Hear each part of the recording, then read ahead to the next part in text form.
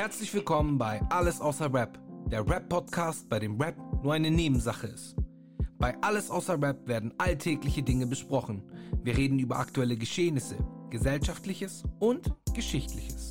Unser Ziel ist es zunächst, alle zu respektieren und nicht zu diffamieren. Wir reden offen über Meinungen und Äußerungen und manchmal werden wir politisch nicht korrekt sein und Menschen sogar auf den Schlips treten. Dies soll aber lediglich als Denkanstoß dienen oder einfach nur aus satirischen Gründen geschehen. Also entspannt euch und lasst euch darauf ein und dann werdet auch ihr alles außer Rapper sein.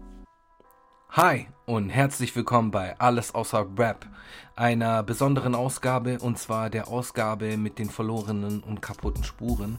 Von Anfang an war das eine schwierige Aufnahme, weil wir irgendwie ständig vor technischen Problemen standen und der Patrice aber so geduldig war. Vielen Dank, lieber Patrice. Der hat 17 Minuten auf mich gewartet und ich habe in den 17 Minuten Ängste gehabt und Schweißausbrüche. Ich wusste nicht, was da los war. Ja, und dann habe ich es irgendwie hinbekommen. Wir haben einen coolen Podcast gehabt. Auf meinem Gerät hat alles aufgenommen. Dann habe ich mir die Spuren angehört und die waren kaputt. So einfach nur zerstört. Gehen wir einfach mal davon aus, zerstört. Einfach unhörbar. Ich hatte aber das Glück, dass Patrice Bouedibela, mein heutiger Gast, ich wiederhole den Namen, Patrice Bouedibela, mein Gast heute bei Alles außer Rap. Er hatte die Spuren noch, beziehungsweise er hat auch mehrere Spuren aufgenommen, sprich er hat meine Spuren und seine Spuren aufgenommen und er war so mega freundlich und hat mir einfach seine Spuren geschickt. Dementsprechend habt ihr jetzt einen Podcast. Ansonsten hättet ihr leider keinen ganzen Podcast bekommen diese Woche. Aber er ist da. Er ist cool geworden. Wir haben ein cooles Gespräch gehabt. Das ging irgendwie hin und her. Ich habe seinen Namen 100-mal oder 10-mal falsch ausgesprochen. Dafür entschuldige ich mich natürlich nochmal. Aber er hat es, souverän wie er ist, hat er mich da auf jeden Fall bei der Hand genommen. Viel Spaß mit der heutigen Folge. Peace. Stopp! Nicht Peace. Ich habe was vergessen. Patrice, du hörst es ja jetzt auch zum ersten Mal, hoffentlich. Ich habe da etwas getan. Und zwar, unser Gespräch es hat ja am Anfang so viele Probleme gegeben und ich habe so viel vergessen, dich zu fragen, erstens. Und zweitens, wir haben eine Playlist, die heißt AAR, Empfehlung der Woche. Kann ich dir gerne einen Link schicken. Da haben alle unsere Gäste, packen da 3 Tracks drauf. Und ich habe dich natürlich vergessen zu fragen. Das tue ich jetzt hiermit. Patrice Bouedibela, könntest du mir bitte 3 Tracks nennen? Und vielen Dank nochmal fürs Gespräch. Es hat mega Spaß gemacht. Und ich laber jetzt 2 Minuten und 40 Sekunden, deswegen höre ich jetzt auf. Ciao, peace. Herzlich willkommen bei Alles außer Rap. Allerliebster Patrice, schön, dass du da bist. Es tut mir leid. Wirklich. Es tut mir leid, ich habe hier die letzten 17 Minuten mit Technik gekämpft und habe geschwitzt wie ein Wilder. Aber wir haben es irgendwie hinbekommen. Du bist bei Alles außer Rap der allerliebste und einer der krassesten Patrice Jetzt weißt du nicht weiter. Bouedibela. Woher kommt dieses Bui? Warum machst du ihn Bui? Wo steht der Bui? B-O-U? Ja. Nein, falsch? Sagst du, wie sagst du Boulevard? Sagst du Boulevard? Weißt du warum? Ich sag dir jetzt meine Assoziation. Vielleicht ist die ist vielleicht auch bescheuert, Ja. aber die Assoziation, es klingt französisch für mich. Ja, aber auch dann. Boulevard ist auch ein französisches Wort. Okay, du hast mich erwischt. Also das macht es ja nicht besser, das macht es ja sogar schlimmer. Knallhart. Schön, dass du mich hier in meiner eigenen Show verarscht. Ich dachte alles außer Rap, aber Battle und Beef ist okay. Nein, alles gut. Hey, das habe ich auch verdient, aufgrund meiner technischen Schwierigkeiten am Anfang. Das wird auf jeden Fall im Gespräch nicht weiterhin passieren. Du, da ich ja selbst mit dem Modcast ja auch selbst einen Podcast ja mache, und durch Corona ja auch diese Distanzregelung oder Distanzlösung finden musste, bin ich da, also ich will nicht sagen, dass ich da schon geübt bin, aber Momentan läuft der nicht so perfekt und man kann dankbar sein für das, was überhaupt läuft. Also alles in Ordnung, wir haben uns ja gefunden und ich bin jetzt mal gespannt, was jetzt hier auf mich zukommt, weil ich meine, das ist dein Podcast, aber ich stelle mir dann immer so die Frage, wie kamst du denn gerade auf mich? Das ist tatsächlich so, andere würden sagen, ey, ich kann es verstehen. Ich sage so, wie kam es gerade? Waren die anderen gerade im Urlaub? Waren die busy mit Bentley kaufen oder was ist da los? Nein, ich kann dir genau erzählen, warum ich dich auserkoren habe. Ja. Und zwar meiner Meinung nach, weil du bist ja Rap. Du bist Rap in seiner Essenz, weil du bist, oder Hip-Hop, sagen wir mal Hip-Hop, weil du bist ein Sneakerhead, du warst DJ oder beziehungsweise legst wahrscheinlich immer noch auf. Ja, aber Ähm, extrem wenig und ja, das wird dann wahrscheinlich im Laufe des Podcasts nochmal rauskommen. Die Definition finde ich auch immer etwas schwieriger heutzutage. Und das DJ-Game hat sich auch extrem gewandelt. Aber ja, go on. Go on, ich mach weiter. Ja. Du hast du hast MTV Urban moderiert, was ja auch auf jeden Fall aufgrund des Namens auf jeden Fall schon auch einen Hip-Hop-Bezug hatte. Was auch Ähm, schon jetzt gute 10 Jahre zurückliegt. aber hast du nicht auch Fett MTV Abend, so die letzten Folgen auch Fett MTV moderiert? Nee, weil nach Das, mir, oh Gott, ist das schon so lange her. Also ich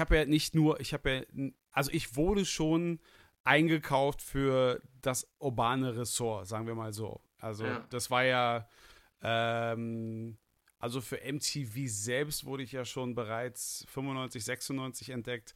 Als Moderator für MTV Deutschland war ich ja dann ab offiziell dem 1.1.99 und da habe ich tatsächlich als Nachfolger von Dieter Dodder aus Hamburg Fett stimmt. übernommen Ja, und parallel dazu auch gleich mit MTV Urban, was damals noch sehr urban orientiert war, im Laufe der Jahre sich gewandelt hat, bis es dann eben tatsächlich zu dem wieder eher so zu diesem Hip-Hop Format wurde, was sich dann auch wieder gespiegelt hat, dann später bei TRL.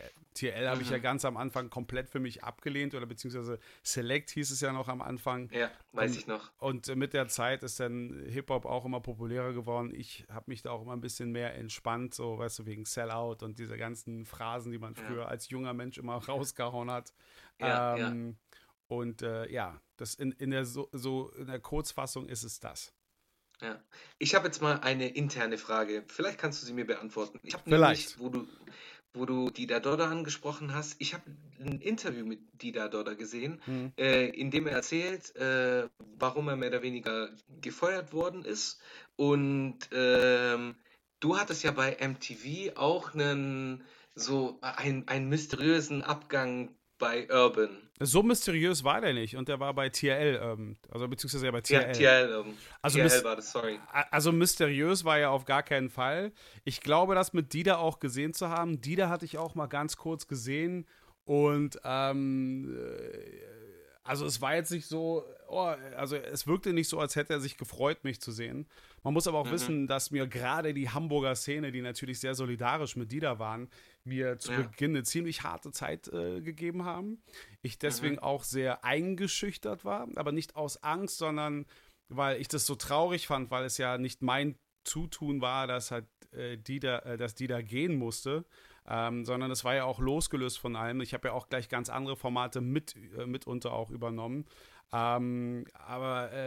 Also ich kann es einigermaßen verstehen und ich glaube auch, das Interview, wenn es dasselbe ist, ist schon eine Weile her und ich weiß gar nicht, was so das Thema war, aber ich glaube, wenn ich mich jetzt mit Dida in eine Bar hinsetzen würde und Life Goes On, würde ich mir wünschen, dass man eher darüber schmunzeln kann als alles Mhm. andere.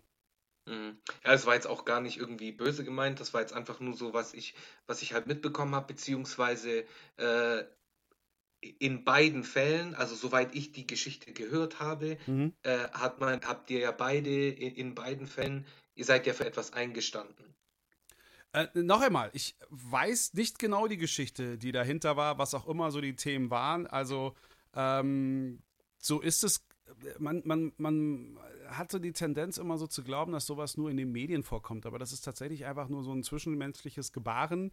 Und dann, wenn dann noch so High Stakes sind, also wenn es dann noch um etwas geht, ist es denn mit der wahre Mensch, das ist es ja am Ende des Tages, die wahre Mensch, weil du bist ja trotzdem eine Persönlichkeit, etwas schwierig, weil Menschen ja die Tendenz haben, auch sehr irrational zu agieren. Und dann bist du natürlich als Verantwortlicher, wenn du ein anderes Ziel hast, aber so deinem Angestellten das nicht so mitteilen willst, weil du in Sorge bist, dass dann die Arbeit nicht mehr abgeliefert wird. Das ist ja genauso wie wenn du für eine große Firma arbeitest, da noch Aufträge hast für die nächste Zeit, aber über kurz oder lang auch alleine aus Kündigungsschutzgesetzen im Vorfeld sagen musst, Leute, wir machen die Firma bald zu und ihr seid alle raus. Und dass die Leute nicht besonders motiviert sind, ist natürlich dann kontraproduktiv. Und dann als Unternehmen versuchst du natürlich nicht unbedingt jetzt auf deine Angestellten zu achten, vielmehr aber auf das Endprodukt, was du abliefern musst.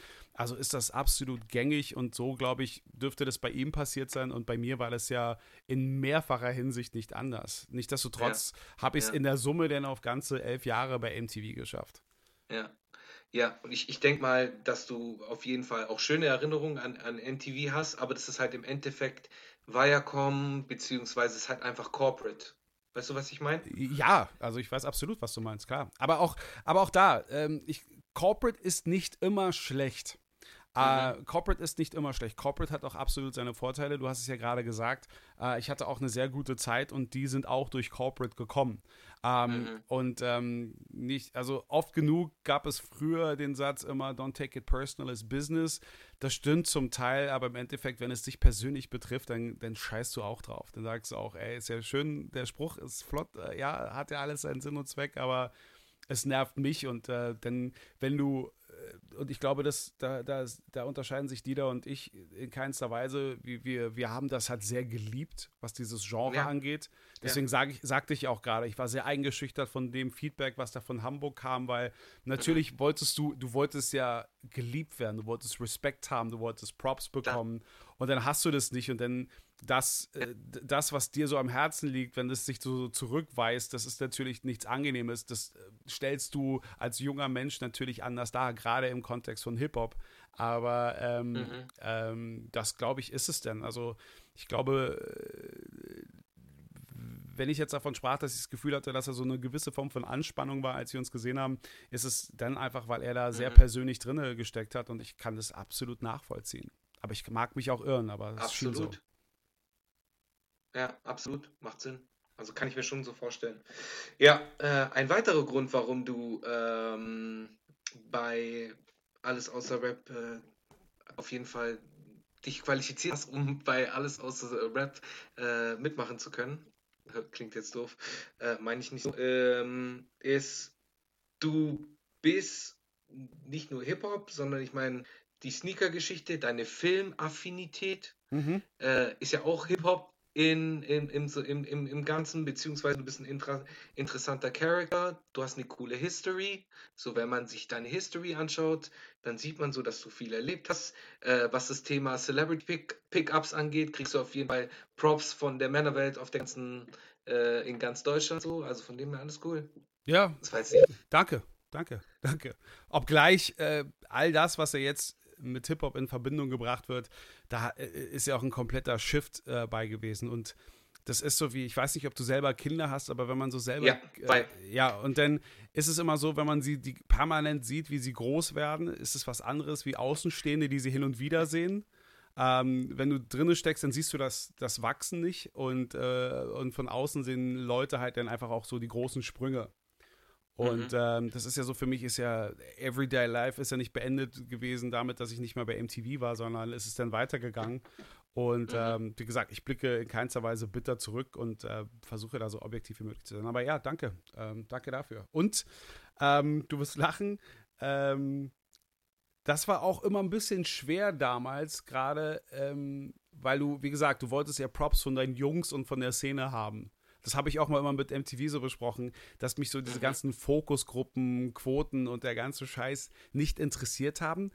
Jetzt im Nachgang würde ich anders darüber reden oder es auch anders sehen, aber damals war ich der festen Meinung, dass das, was ich da mache, klar, ey, du hast Kohle dafür bekommen, mega, aber am Ende des Tages ging es mir immer um die High Fives im Club. Also, dass du hinkommst, sagst, ey, geil, cool, etc., weißt du, der Typ wollte man einfach sein. Ja, ja klar, natürlich. Und gerade im Hip-Hop, also bei mir ist es so, ich bin jetzt 36 Jahre alt und ich habe jetzt auch, ja, ich habe halt auch immer wieder, habe immer gerappt oder beziehungsweise war halt immer in diesem Kreis und habe mich immer so als Hip-Hop-Schüler verstanden. Und als Schüler lernt man ja nie aus. Und von dem her, ja, man wollte ja dann auch den Respekt dafür so irgendwie einfordern. Weil Ja, du bist ja Teil der Szene. ja. Das ist schwierig, das über sich selbst zu sagen, aber ja, und ich krieg's ja, so sehr ich mich ja immer noch mit dieser ganzen Geschichte, also ich halte mich so weit es geht raus. Es gibt, also mir jucken wirklich unendliche Male so die Finger, wenn ich immer so Beiträge von Künstlern sehe heutzutage und möchte da immer was dazu sagen, manchmal sogar fronten, aber dann denke ich mir immer so, das ist es mir nicht wert, weil da fehlt mir, also das ist so dieses Prinzip, du kriegst den Jungen von der Straße, aber die Straße nicht aus dem Jungen, da ist man immer so ein bisschen so Ja, streitsüchtig, aber dann ja, kommt so der erwachsene Part, wie bei dir jetzt so als Vater, wo du sagst, okay, früher, aber jetzt eine andere Verantwortung. ja. Ist echt so. Ja, wobei, ja, es juckt ja trotzdem in den Fingern. Also Ja, ich bin ja immer noch interessiert. Ich bin ja immer noch interessiert und versuche das auch immer so zu verfolgen und versuche das auch irgendwie zu vermitteln. Wobei ich dir sagen muss, ich kann mit meinen Kindern kein Rap hören. Ich muss dann halt Lo-Fi-Beats spielen oder irgendwie was, weil das dann, ja, aber weil das ist ja dann trotzdem Hip-Hop, aber dann sollen die erstmal nicht zuhören, was die sagen. ja, aber guck mal, zum Beispiel meine beste Freundin, wirklich meine beste Freundin, die Mhm. ist 38 und Okay. die hat aber, wir haben uns auf ganz anderen Wege kennengelernt und die hat ja mit den Medien und so überhaupt nichts zu tun. Wahrscheinlich einer der Gründe, warum wir uns so gut verstehen. Und aber weil sie auch sehr interessiert ist und sie judgt nicht. Aber das ist Mhm. zum Beispiel, alleine gestern hatten wir zum wiederholten Male nochmal so das durch diese ganze Black Lives Matter Nummer und so. Mhm. Mhm. Ist ja auch wieder ein ganz eigenes Thema für sich. Aber ich muss Können wir sagen, auch drüber sprechen. ja, aber wenn du willst. Also Ja. ich bin der Auffassung, dass durch diese Corona-Nummer und jetzt mit Black Lives Matters habe ich das Gefühl, nicht nur ich, dass wir allgemein uns schon so ein bisschen so Sinnesfragen stellen, die wir vorher nicht hatten. Ja, Und, und, ja, bin ich bei dir. und gar nicht, Absolut. ja, und gar nicht mal so sehr uns mit den anderen auseinandersetzen, sondern ein Stück weit auch mit uns. Und dann überlege ich auch schon manchmal so, was mir bis jetzt, was genau wert war, warum ich Sachen sage, wie ich sie sage und nehme eben Abstand davon immer mit dem Finger auf die anderen. Also nicht, dass ich das halt früher gemacht hätte, aber man horcht schon sehr in sich selbst rein. So wie Snoop Dogg von irgendjemand Unbekannten da mal was gepostet hat. Es ist schon merkwürdig, dass jetzt, wo all die Ablenkung, Konzerte, Events und Co. verschwinden, dass wir uns plötzlich um die wesentlichen Sachen kümmern. Ja, Und ja, darin stellst du auf einmal auch die einfach auch bewusst selber fragen, wo ich dann auch selbst sage, es gibt bestimmte Worte, die ich noch nicht mal, also wo ich sage, die hätte ich früher nur im Privaten gesagt, sage ich sogar mhm. jetzt nicht mehr. Zum Beispiel das Wort Ja, behindert. Das ist ja. so, das ist Das so ist so ein, ein schwieriges, ganz schwieriges Wort. Bin ich bei oh, dir. das ist Bin so, ich bei dir. es ist so Standard Aber gewesen bei mir. Aber ja, ich habe mich dann tatsächlich über Social Media mit einem auch mal also so ausgetauscht, der mich mal darauf hingewiesen hat, weil dann ging es halt, also er war weiß. okay. Wies mich aber auf so ein Verhalten eines Schwarzen bezüglich dieser Black Lives Matter Nummer hin, wo er nicht Mhm. ganz d'accord war und ich das sogar nachvollziehen konnte. Und dann hat er das Ja, mal im Vergleich gezogen mit seinem Bruder, der dann körperliche Beeinträchtigungen hat und deswegen da sehr sensibel ist mit dem Thema. ja gut, aber jetzt ist halt die Frage, er ist ja Secondhand sensibel. Weißt du, was ich meine? Nein, Also er jetzt, ich weiß, was du meinst. Aber worauf ich hinaus will, ist aber eher so, weißt du, wenn er sich die Mühe macht, als Weißer, sich, auch wenn es jetzt durch das Thema verstärkt ist, man könnte mal sagen, ey, das war schon immer da, ihr habt euch nie drum gekümmert. Ja, aber viele ja, Leute konnten das ja auch nicht nachvollziehen, weil sie da nicht drin gesteckt haben. Und jetzt auf einmal eben durch Social Media kriegen die da so ein Gesamtbild davon und hinterfragen sich halt schon, wie, wo, was irgendwo denn abgeht. Und er nimmt sich denn, und da gibt es ja auch Unterschiede, wie Leute da rangehen, aber zumindest, dass er so diese Empathie bewiesen hat, sich zu versuchen, in die Sache hineinzuversetzen und nicht gleich zu mhm. judgmenten, sondern zu hinterfragen und sich auszutauschen und mir Ja, das dann auch selbst offenbart, hat mich auch mal ein bisschen so ein Stück weit so, ja, ich kann das sagen, weil, sondern ja, okay, gut, ja, weißt du, so, dass man so aufeinander zukommt. Und dann auf einmal stelle ich auch wirklich fest, auch wieder so im Alltag, dann kommt irgendwie so ein Augenblick, wo ich mich über etwas aufrege, dann will ich sofort das B-Wort benutzen und dann sage ich so, nee, das wollte ich nicht. Und in dem Augenblick, wo ich drüber nachdenke, beruhige ich mich schon wieder, bin ein bisschen entspannter und stelle fest, hey, das war gar nicht nötig. Ja.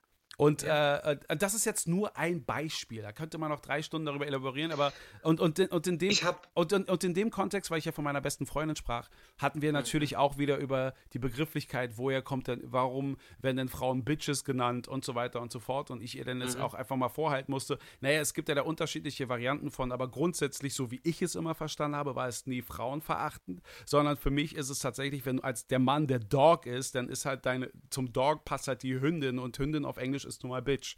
Oder she's my bitch und so weiter. Natürlich gibt es da unterschiedliche Formen, aber du kannst auch jemand auf die Eier gehen, indem du sagst, hallo Liebling, na Liebling, du hast dich aber wieder heute hübsch gemacht, na Liebling. Liebling kann ja auch das nervigste Wort aller Zeiten werden. Da sind wir wieder beim Punkt der Sprache im Allgemeinen, weil ich meine, Sprache kann so viel, aber auch so wenig bedeuten. Weißt du, was ich meine? Absolut. Ja, es ist halt, und das Problem ist halt, ich habe halt jetzt gerade so das Gefühl, wir sind jetzt mittendrin, wegen Black Lives Matter ist ja ein wichtiges Thema, sehr wichtiges Thema, aber ich habe das Gefühl, dass es so eine Spaltung gibt. Das ist ja vor ein paar Wochen hatte man so die Spaltung mit Corona, weil man auf einmal so Leute, weil es da schon immer wieder Streitpunkte gab. Jetzt gibt es Streitpunkte wegen Black Lives Matter. Das ist irgendwie, ich finde, man sollte irgendwie wieder zueinander finden. Ja, aber ich finde zum Beispiel auch eine Erfahrung, die ich gemacht habe. Ich finde so wie ich es dir gerade beschrieben habe mit dem einen, wo wir über das Thema behindert und Schwarzen und Kram über die Wörter gesprochen haben, sowas beobachte ich jetzt immer häufiger. Ich beobachte, dass zum Beispiel auf sozialen Medien Leute sich jetzt auch involvieren, die vorher gar kein Interesse hatten, die vielleicht auch nur stille Beobachter waren, aber sich jetzt auch trauen zu reden und sich auszutauschen. Und das erhebt für mich mittlerweile auch das Niveau. Und ich finde ja, wenn du Sachen ändern willst, musst du in erster Linie über Sachen auch offen reden. Und es ist ja auch absolut okay, dass es gespaltet wird oder dass es unterschiedliche Lager gibt. Und da bin ich ja auch ein großer Fan von. Ich bin fest davon überzeugt, dass wir nun mal in einer Gesellschaft, in einer zwiegespaltenen Gesellschaft leben. Aber es geht ja genau darum, dass wir eine Form finden, die fair für alle ist, in der wir uns darauf einigen, zusammen leben zu können. Absolut. Aber dann, die Sache ist jetzt dann sollten wir ja ganz früh anfangen. Du solltest ja dann theoretisch schon bei Robinson Crusoe anfangen.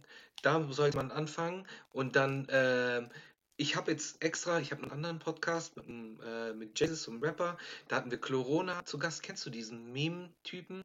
Der diese Deutsch-Rap ist fresher denn je Memes macht, mit diesen Kopien? Nee. Okay, egal, macht nichts. Siehst du, jetzt bin ich schon raus.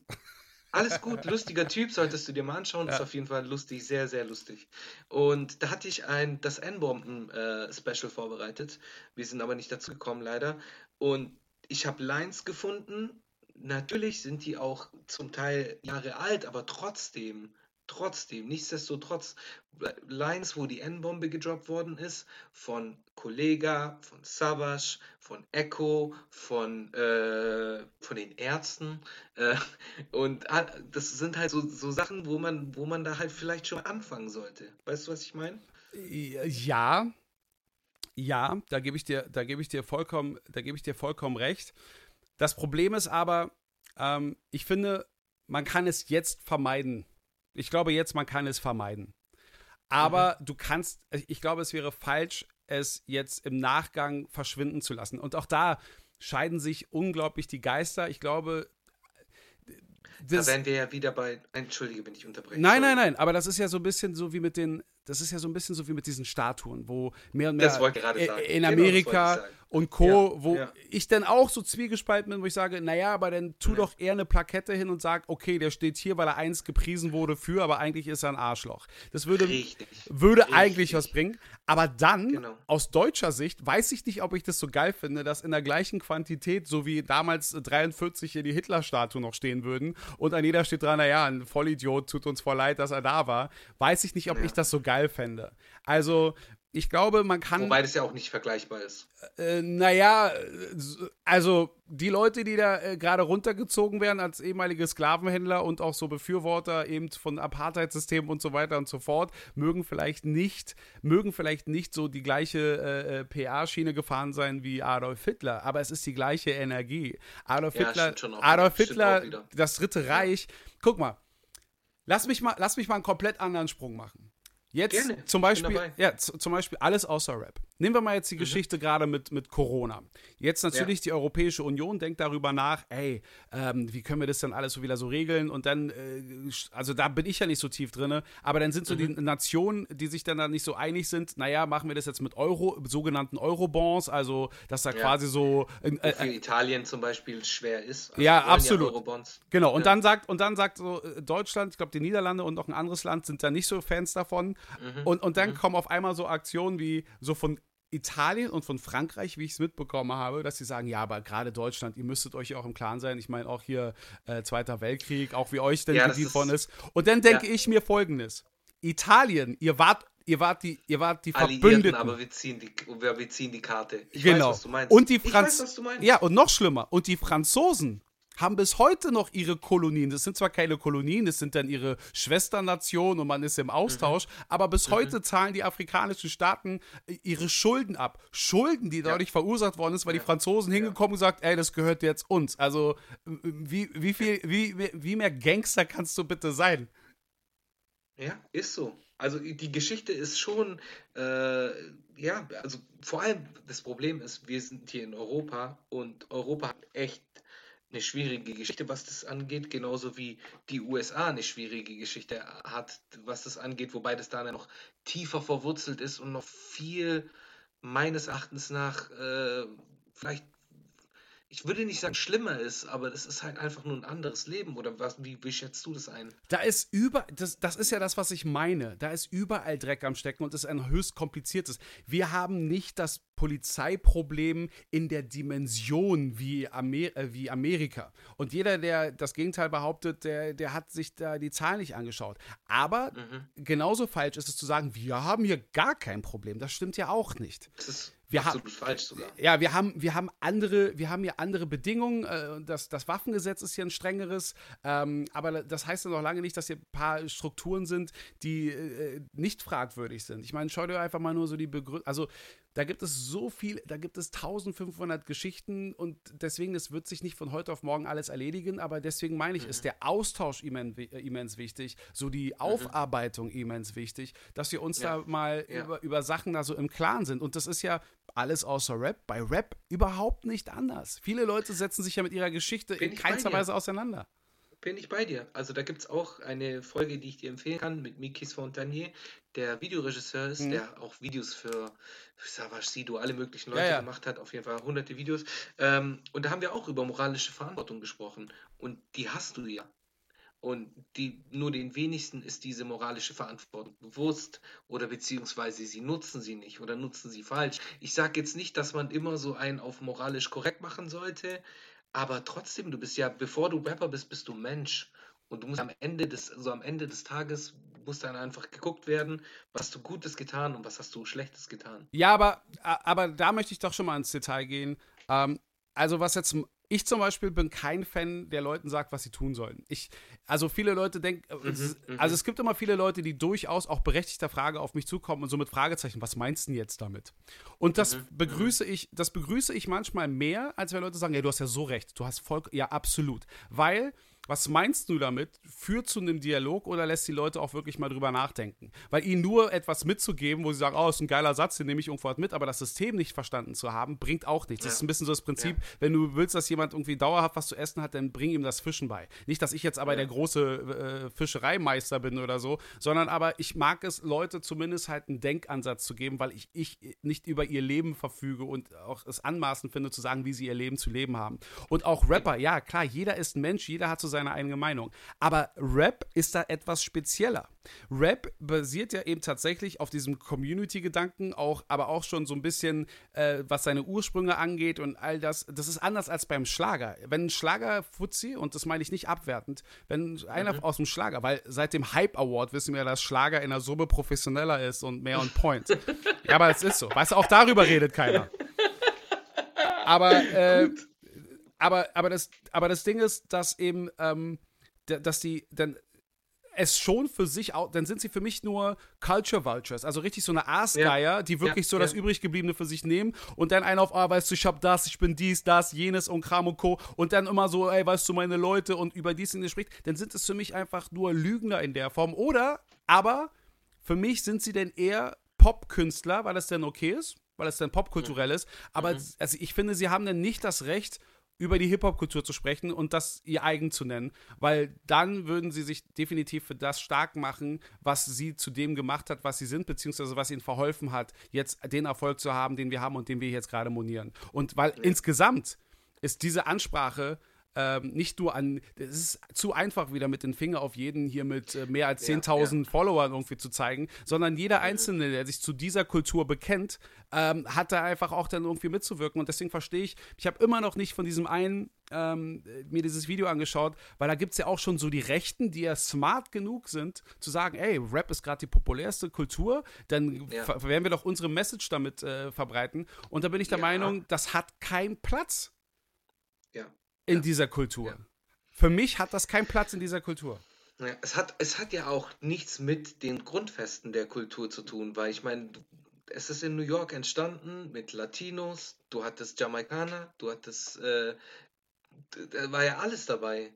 So Puerto Ricaner, Jamaikaner, es waren Weiße dabei, es war aber einfach nur eine einigende Kultur und keine trennende. Ja, es war, ganz ehrlich, das war die Opferkultur. Ja. Wenn du es mal ganz genau nimmst. Und es klingt wieder so böse, Opferkultur. Aber Hip-Hop ist daraus entstanden, dass sich die Leute zusammengetan hat, die einfach ausgeschlossen wurden bei all den ganzen anderen Themen. Die haben dann irgendwie gesagt, oh, wir sind nicht fancy genug, wir kommen nicht auf eure Partys. Und dann haben sie irgendwann gesagt, dann machen wir unsere eigenen Partys. Ja, genau. Ja, Mann. Und die sind dann so cool geworden, dass alle plötzlich mit den Cool Kids abhängen wollten. So hat sich das alles entwickelt. Aber es war tatsächlich, weil man das ist Hip-Hop. Man hat das Beste aus dem gemacht, was da ist. Ja. Ja. Ja. Und deswegen sagt man ich will nicht mit dem Finger auf irgendjemanden zeigen. Bei mir ist es halt so, ich will halt einfach nur mit gutem Beispiel vorangehen. Vielleicht auch mit dem Podcast.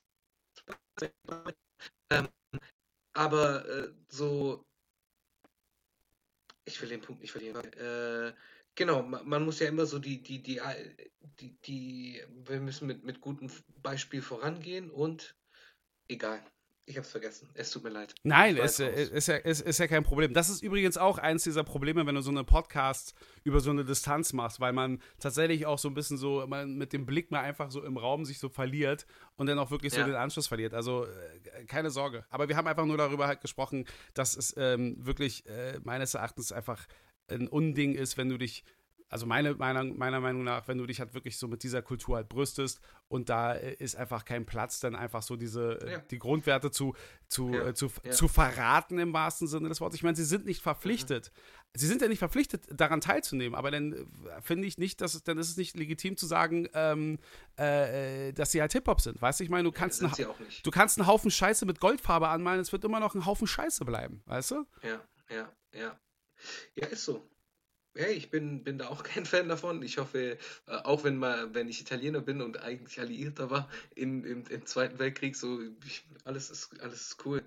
Ja, ich finde es auch, also ja, es ist ein schwieriges Thema. Also Italiener, guck mal, da sind wir übrigens bei dieser N-Word-Geschichte, was man alles ändern müsste. Ich meine, du weißt, wie sehr die Deutschen Bud Spencer und Terence Hill lieben. Und ich liebe Bud Spencer und Terence Hill. Aber du weißt, wenn du das jetzt dir anschaust, und ich glaube nicht mal, dass sie das Böse gemeint haben, aber jetzt... Die Kultur war anders. Ja, aber da ist so viel, was überhaupt nicht Sinn macht. Also was überhaupt nicht mehr gezeigt werden dürfte.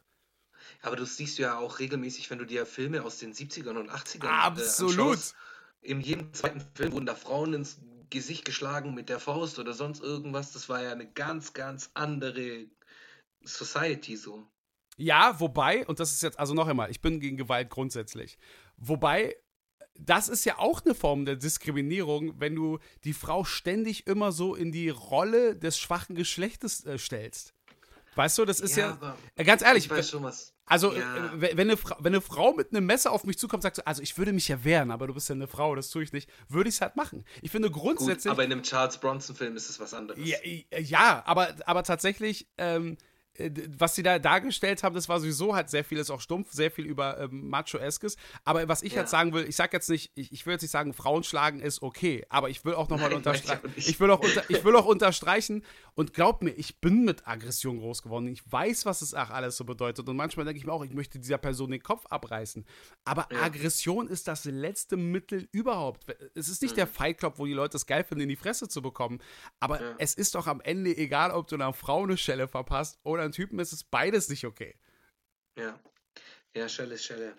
Ja, und weil auch das, die Frauen damit provoziere ich immer ganz gerne, wo ich immer sage, Frauen sind doch auch nur Menschen. Das hören manchmal Frauen auch nicht. Aber das Ding ist halt, bei den Frauen ist es ja so ein ähnliches Thema. Frauen sind dann meistens dann so zusammengetan, und das finde ich super, dass sie sagen, eine Frau darf machen, was sie will, die darf sich selbst verwirklichen, sie muss niemand unterstehen und so weiter und so fort, sage ich voll dabei. Und dann hast du eine Frau, die sagt, ach ja, naja, ich gehe jetzt mal wieder zurück zu meinem Mann, der ist sonst sauer, wenn das Essen nicht fertig ist. Und dann heißt es gleich, was ist mit dir, du verrätst die ganze Sache. Und man lässt ihr nicht die Möglichkeit, sich zu entscheiden, ich will Hausfrau sein. Weißt du, dann ist das plötzlich anti. Wo ist das denn fair zu sagen, sie darf alles machen, was sie will, aber sie darf sich dann doch nicht für alles entscheiden? Das ist doch widersprüchlich. Ja. Was ich damit sagen will, wir haben ein Spektrum. Ich möchte halt eben nicht mehr, wir wollen gegen Rassismus antreten, wir wollen gegen dieses Schwarz-Weiß-Denken antreten, dann sollten wir bei uns selbst anfangen und auch wirklich akzeptieren, dass es dort eine Vielfalt gibt. Wie du es gerade gesagt hast, du hast italienische Wurzeln, was sich nicht jetzt zu einem Faschisten, der Nazi-Deutschland unterstützt macht, sondern du hast einfach nur die gleiche Herkunft wie andere Italiener, aber du als Mensch, was du sonst erlebt hast, das hat dich halt geprägt und zu dem gemacht, was du bist. Ganz einfach. Exakt. Product of my environment. Ja. Ja, es ist so, ja. Ich finde es cool. Cooler Talk. Macht Spaß bis jetzt. Macht Spaß. Sehr, sehr viel Spaß, obwohl wir anfängliche Schwierigkeiten hatten. Dürfte ich ganz kurz das Thema Sneaker. Ja, bitte. Jetzt Nice. kann ich ranten. Alles klar. Ja, rante. Über was willst du ranten? Über Hikmets Ben Jerry Video. Hat er ein Ben Jerry Video gemacht? Das habe ich gar nicht gesehen. Was? Hast du nicht gesehen? Nee. Okay, krass. Aber soll ich Der dir, hat so die- soll ich dir mal eins Ja. verraten? Ich habe heute sogar noch mal nachgeschaut, wo ich den nicht doch irgendwo bekomme. Ich sage ganz ehrlich, wie es ist. Aber weil ich es echt schade finde, früher habe ich die Dunks immer ganz gerne gehabt, auch gerade so diese Specials. Aber Ja. ich bin immer so der Meinung, ich will bei diesem ganzen Hype nicht mitmachen. Aber in letzter Zeit hat auch Ben Jerry auch als Unternehmen so gute Statements abgegeben. Ich dachte, Absolut. Fand ich auch. und dann dachte ich, oh, Ben Jerry, ihr seid schon geil. Und egal, ob ihr jetzt hier zu einer großen Company gehört oder so, hier Corporate. Eigentlich hätte ich doch ganz gerne den Schuh. Und dann siehst du so $6.000, $1.200. Und ich so, ich hole mir dann erstmal noch ein Eis. Was ist so dein latest Pickup? So, was hast du dir zuletzt geholt? Gute Frage. Ich sage immer, ich hole mir keine, dann hole ich mir mal mehr, als es sein muss. Aber nee, tatsächlich, die letzten waren Kangaroos, die ich ziemlich geil fand.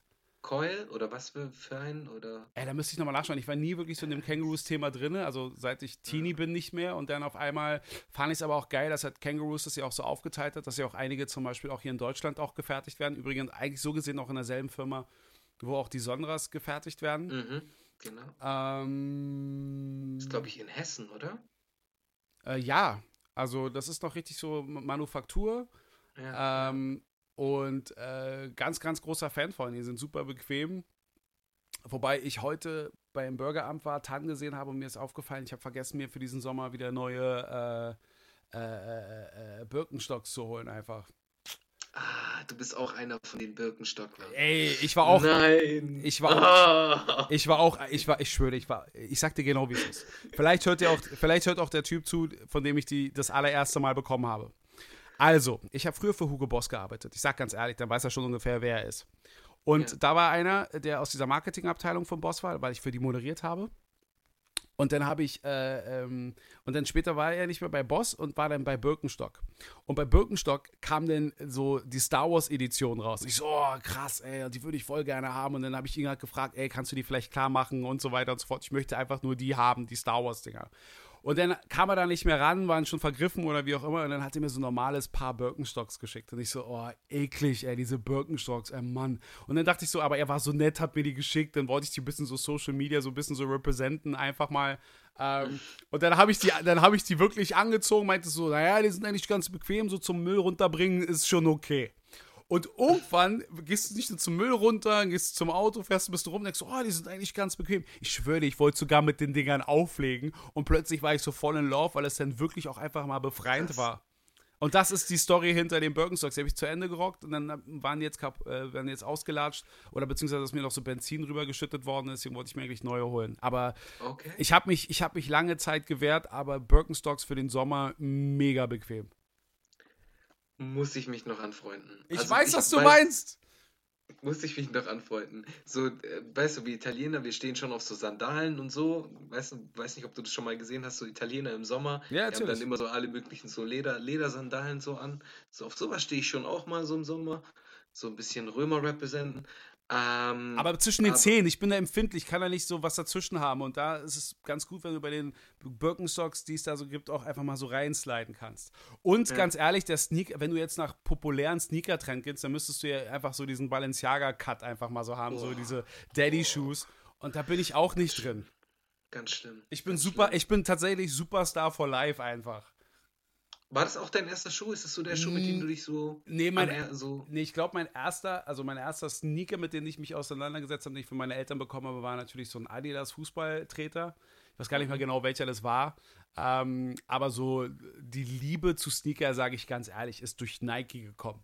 Es ist halt so, dann gab es den Air Max Cross Trainer. Da kann ich mich noch erinnern, da gab es so eine Seite in der Bravo, einfach so, wo so Licht aus dieser Luftkammer rauskam und ich so, oh, das ist the future, ich will die unbedingt haben. Und dann gab es natürlich den Jordan, der war Jordan über alles. Das war dann so diese Zeit, wo ich dachte, okay, ich brauche jetzt diesen Sneaker. Und bei welchem bist du eingestiegen? Ich wollte, also beobachtet hatte ich schon so den Dreier und Vierer hatte ich beobachtet, aber haben wollte ich unbedingt den Fünfer, weil der Fünfer war von allen, das war der Future-Schuh. Weißt du, ich meine, den assoziiere ich. Ja, den assoziiere ich mit Fresh Prince. Ja, aber der erste Dank, vom Alter sind wir da nicht weit entfernt. Sind das 6 Jahre Unterschied lediglich. Aber das Ding ist, der erste Jordan hatte eigentlich nur eine Dunk-Silhouette gehabt, da ist ja nicht so viel an Veränderung gewesen. Der Zweier, der mythosweise ja auch von Armani ja mit irgendwie entwickelt worden sei, war mir auch ein bisschen so klobig, also da fand ich die Silhouette vom Air Force One schon geiler. Und dann so der Dreier und Vierer, die hatten schon was mit dieser ganzen Netzoptik und so. Also der Vierer und so, das war schon sexy. Aber dann kam der Fünfer und der Fünfer war so in dieser Zeit wie dieser Air Max Cross Trainer, der komplett so Hightech, so Future-mäßig von seiner slicken Silhouette und das, was Jordan ja auch dargestellt hat. Weißt du, gut aussehen, athletisch, einfach mal effizient, der Beste im Game. Das war so für mich der Jordan. Dann wollte ich den unbedingt haben. Kam nicht ran, konnte mir das nicht leisten und so hat sich das dann ergeben, dass gerade so der Modellwechsel war und ein Freund, der war Franzose, ich war auf einer Alliiertenschule auch noch und deswegen kannte ich auch viele Franzosen, der hatte mir dann irgendwie für 110 D-Mark, hatte mir damals den Sechser besorgt, der war eine halbe Nummer zu klein, aber ich habe den durchgetragen, bis der C vorne rauskam und es war einfach so der Schuh, der Sechser Jordan war so meine Einstiegsdroge und seitdem war es halt Jordan und mit der Zeit hat sich alles so ein bisschen so verändert. Geil. Ja, also bei mir war das auch so. Also ich habe jetzt auch nicht so eine Riesensammlung wie du jetzt zum Beispiel. Ich weiß, meine ist zu groß. Ich sag, wie es ist. Meine ist zu groß. Man munkelt. Ja. Man munkelt. Wie viel hast du? Wie viel hast du? Ich versuche es immer noch. Also ich wollte es mal reduzieren. Aber ich will auch jetzt nicht mehr zählen. Sag es. Ich bin immer noch über 400. Immer noch. Und ich sag, es ist zu viel. Du hast es sogar dokumentiert, gell? Ja, ich wollte es wirklich mal reduzieren. Ich glaube, realistisch, wenn jetzt einer kommt und sage, ey, ich gebe dir einen Paycheck und so weiter und so fort, wäre es cool. Ich fände es cool, wenn ich am Ende insgesamt auf ich werde jetzt nicht auf die Nummer kommen, so ich brauche nur 5 Paar Schuhe. Nein, das werde ich nicht schaffen. Aber ich sag, wie es ist, wenn ich so auf 100 runter reduzieren würde, wäre schon gut. Was trägst du, 12? Einfach mal. US 12, Ja. korrekt, ja. Ich habe echt ein gutes, ja, ich sehe sowas. Vielleicht ist es auch irgendwie, keine Ahnung. Das funktioniert irgendwie ganz gut immer. Ich kann gut schätzen. Ja. Also Schuhgrößen schätzen. Aber wie gesagt, ich war echt schon so ein bisschen in Love. Und der letzte Schuh, den es mir wirklich angetan hat, einfach war so, eben jetzt aktuell der Ben Jerry's, der Chunky Dunk, der ist einfach. Schon nice. Der ist aber, weil die SB-Leute, die hatten einfach schon, das war mal so die geilste Abteilung, sich genau mit so kreativen Sachen auseinanderzusetzen, bevor alle Designer sich auf die Schuhe und dieses Reconstruct dann irgendwo mit eingeführt haben. Ich finde, ganz ehrlich, ich finde die ganzen Ablos, ich finde die alle sexy. Aber ich kann sie aus Prinzip nicht tragen, weil sie jeder trägt. So, also jeder trägt, der sich das leisten kann. Ja, deswegen sollte man die eigentlich stocken und erst so in 3, 4, 5 Jahren rauspacken. Ja, aber das ist ja das Gute bei mir. Manchmal hole ich Schuhe raus, wo ich dann selbst überrascht bin. Krass, den habe ich. Geil, das ist halt cool. Aber dafür ist es halt cool, wenn man so eine gute Rotation hat. Nein, das ist beschissen, weil du damit erst recht nicht los wirst. Eigentlich müsste ich die sofort verkaufen. Und so ist es. Dann sag ich so, okay, heute gucke ich mir mal an, ich glaube, ich verkaufe die. Dann machst du so auf, denkst so, aber der ist eigentlich ganz nice. Ja, und der passt so gut zu der Cap oder zu sonst irgendetwas. Ja, ich bin ganz überrascht, wie bequem der eigentlich ist. Ja, genau, kenn ich. Wobei bei mir sind es echt, ich bin noch unter 100, also alles gut. Mach nicht mehr, glaub mir, kauf dir nicht mehr. Weil Ja, ich habe mir, wobei ich muss dir echt sagen, ganz ehrlich, ich habe mir vor einem Jahr oder so ein Time-Limit, so ein 60-Euro-Limit gesetzt und bin halt jetzt im Outlet unterwegs oder Sale. Und da so ab und zu kann schon mal was bei rausspringen, aber ich habe immer noch so, es gibt immer wieder so so teurere Modelle, die mich schon ja, aber du sehr, verarschst sehr dich, du reizen. verarschst dich nur selbst. So Geldlimits, weil, guck mal, denn irgendwann, lass mich raten, dann gibt es auch so Momente, wo ein Schuh ist, der dann halt einfach mal 120 kostet und du sagst so, naja, dann verzichte ich halt nächstes Mal auf den nächsten 60er, also so als würde ich mir zwei Klar, 60er kaufen, weißt du? klar, ja. Du verarschst dich immer selbst bei sowas, Ja, ich immer. weiß. Ja. Ja, also du sprichst aus Erfahrung. Ja, Ich, Mann! Mann, und solche Sachen, guck mal, auch die kranke Geschichte, die ich den Leuten immer sage, wo es halt wirklich um eine Psychose, also das ist echt eine Psychose. Weil, als ich mir damals den Jordan 6er gekauft habe, konnte ich mir eigentlich so Sneakers gar nicht leisten. Und dann kam irgendwo das goldene Ticket zu MTV und dann ist es paradox, so nach dem Prinzip, so der Teufel scheißt immer auf denselben Haufen. Und da lass mich da auch mal ganz offen drüber reden. Das Ding ist halt natürlich, wenn du denn da arbeitest, hast du natürlich auch sehr viel gestellt bekommen. Etwas, wo die Leute mal anfangen so zu heulen, auch bei den Influencern und so weiter und so fort. Die kriegen ja alles umsonst. Du kriegst einen Scheiß umsonst. Also die Leute aus den Sneaker-Abteilungen und so, die schenken das ihrer eigenen Familie, aber auch nur, weil sie ihrer eigenen Familien Gefallen tun wollen. Denen schenken die Schuhe einfach nur, weil sie blutsverwandt sind oder weil sie eine Chick oder einen Typen oder was auch immer beeindrucken wollen. Da verschenken sie Schuhe oder machen dann einen kleinen Deal, damit der eine halt so Gefallen tut und du bist in der Abteilung, machst das und das klar, ich mach dir das und das klar. Das sind Menschen wie Menschen. Aber niemand, der in der Öffentlichkeit steht, kriegt was geschenkt. Niemand. Du bekommst, du bekommst es, weil die Leute denn auch aufmerksam drauf werden. Und wenn es nur Neid ist, warum kriegt er den geschenkt? Aber wir reden über dieses Produkt. Und jetzt mach mal so die Milchmädchenrechnung. Jetzt mal ehrlich, so ein Schuh oder damals, weiß ja nicht mal, wie die da wird sich nicht viel verändert haben, aber so ein regulärer Schuh, jetzt mal ganz ehrlich, der wird in der Produktion jetzt sowieso mal großzügig berechnet, nicht mehr als 35 Euro kosten. Trotzdem verkaufst du den Schuh für 300 Euro. Dann natürlich kommt noch Marketing, Werbung und alles so dazu, was du auch mit berechnen musst, auch so von der fairerweise Transport und alles mögliche, aber nichtsdestotrotz, der Schuh kostet keine 300 Euro, ganz klar. Aber sie setzen den Preis auch so an, weil sie wissen, okay, wir müssen den Schuh so und so anpreisen, damit wir eine gewisse Zielgruppe haben und uns in den Markt, also da wird ja auch künstlich auch mit so Begehrlichkeiten ja auch irgendwie so gespielt, aber wenn sie mir einen Schuh gegeben haben, so, und Nike war da immer halt wesentlich pfiffiger als Adidas. Das ist so. Nike hat einfach damals genau gewusst, wo sie ansetzen müssen. Die waren richtig gut. Aber dann geben sie mir einen Schuh für 35 Euro, setzen den steuerlich aber komplett als Ausgabe ab, sagen, ey, wir hatten jetzt hier einen Verlust von. Und am Ende, lass es mal 10 Leute sein, die sagen, den Schuh kaufe ich mir auch. Somit ist es dann schon wieder mal 3.000 Euro Umsatz gemacht worden. Und dann überlegt man noch all die anderen, die sagen, ist nicht so mein Schuh, aber Nike ist eine coole Marke. Und nächstes Mal gehen sie in den Laden und kaufen sich den Schuh. Und wenn du so rechnest, ist es ein Geschäft, was sie machen. Und dann schenken sie dir nichts. Also kein Neid, keiner ist da, weil er denkt, du bist der Geilste, sondern die wollen alle so, hier, willst du es haben. Ist so. Ja. Und jetzt kommt das Paradoxe. Das Ding ist, obwohl ich die Schuhe dann teilweise geschenkt bekommen habe, ich schwör's dir, die kamen an und meinten so, ja, ey, was für Schuhe willst du haben? Ich so, ich hätte gerne den Jordan. Und die so, nein, welcher Farbe? Meine Antwort natürlich, alle. Und dann hast du sie schon alle. Du bekommst sie auch noch in Anführungsstrichen gestellt oder geschenkt. Und dann sind die bei mir zu Hause. Einer der Gründe, warum ich noch so noch ungetragene Schuhe habe, ist so, nee, es ist draußen zu staubig, dann werden die schmutzig. Nee, es regnet, dann werden die nass und gehen dann kaputt. Diese Psychose aus meiner Kindheit ist da immer noch so tief verwurzelt, dass ich bis heute als erwachsener Mann ein Problem damit habe, so Sneakers zu tragen. Geil. Aber jetzt kurzer Appell an Nike, Adidas, Fila, Kangaroos, Sonra, New Balance, an Diadora, an alle, die ich vergessen habe. Wenn ihr einen Multiplikator sucht, kommt erst zu Patrice und danach zu mir. Nein, geht gleich zu Giuseppe, außer bei dem Chunky Dunk. Den hätte ich gerne. Danke, Nike. Ja, okay, das machen wir. Ja. Viel Fall. Nice. Ja, du, was dich auch außerordentlich Hip-Hop macht, ist, du warst bei Unter uns. Ja, das ist richtig. Ja, also es ist ja nichts Verwerfliches. Nein, im Gegenteil. Nein, Unter uns habe ich sogar, ohne Unter uns wäre ich nicht bei MTV.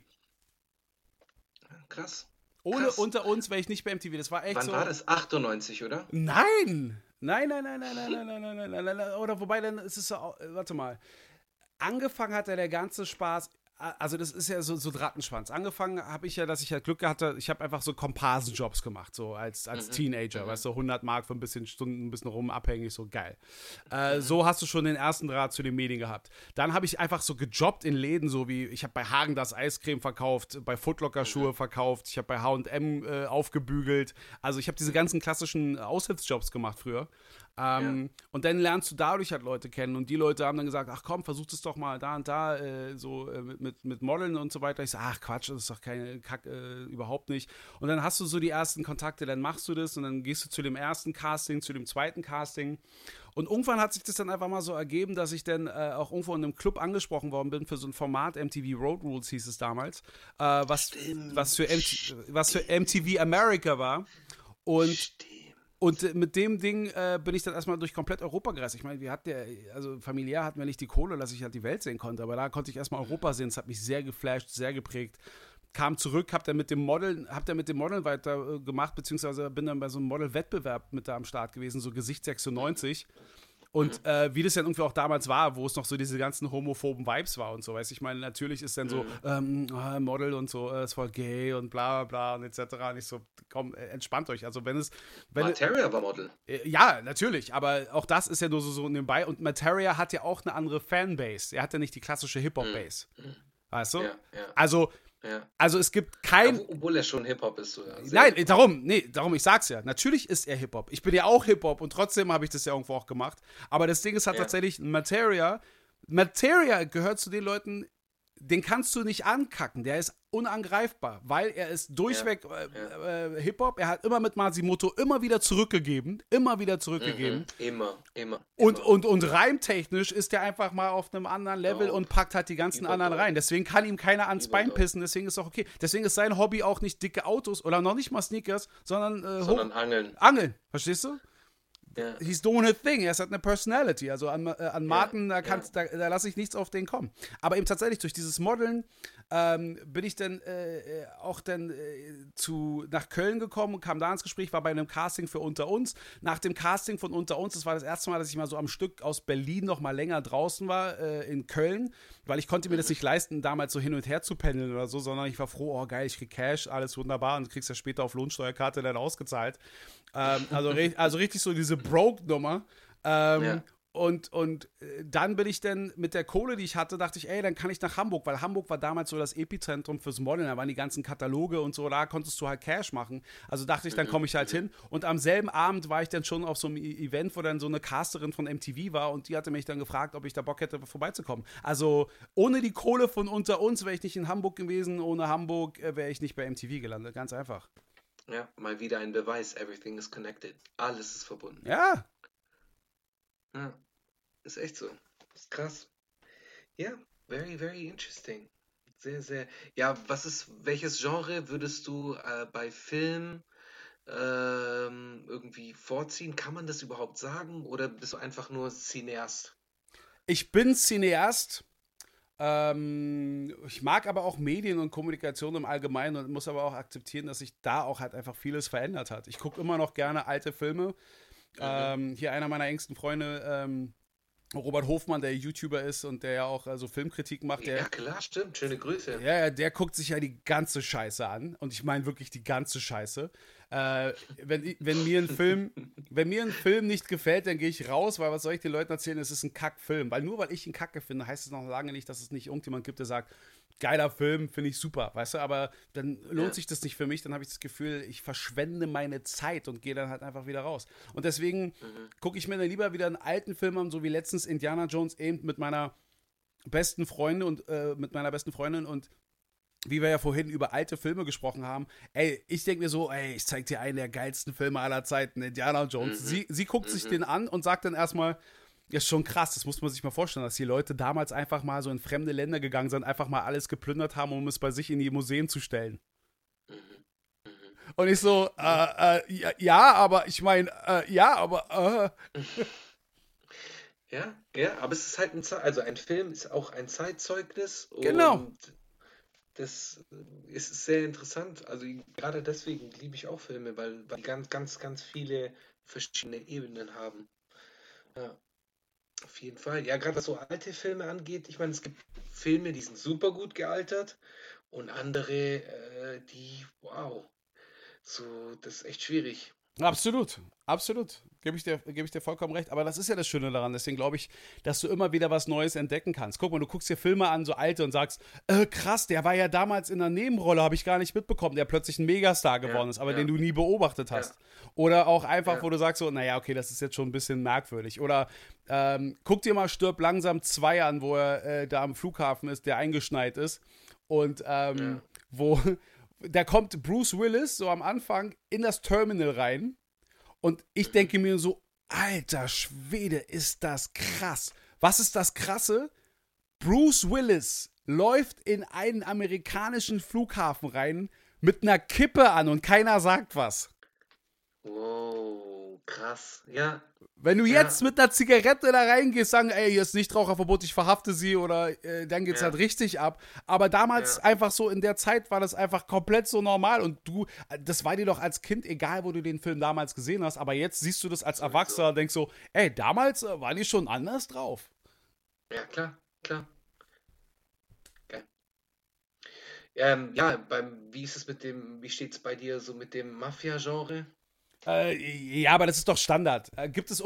Es gibt niemand in meiner Generation, der nicht auch Mafia-Filme mag, weil das Essentielle der Mafia-Filme, es ist ja, was viele Leute immer glauben, nicht die Brutalität. Das ist genauso wie bei Scarface.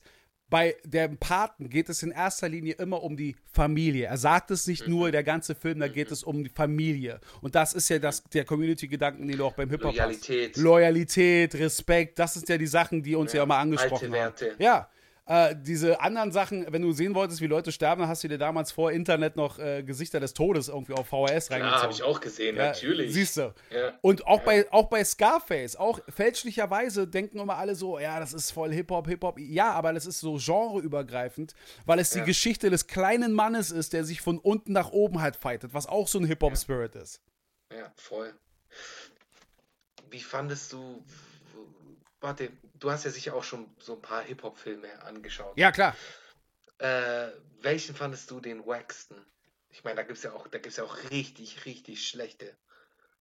Das wäre jetzt gerade zu einfach. Ich glaube, so der wackeste, und den habe ich, das wäre unfair, weil ich den nicht in seiner Gänze gesehen habe, weil ich ihn wirklich so schlecht fand, ist der Bushido-Film. Okay. Den fand ich, also das ist ein Hip-Hop-Film letzten Endes, aber der ist halt wirklich schlecht. Ich fand ihn auch nicht gut, muss ich sagen. Vor allem für das, man muss jetzt echt mal ganz ehrlich sagen, für das, wie er aufgefahren hat, auf gut Deutsch, hätte man sich sonst was vorgestellt.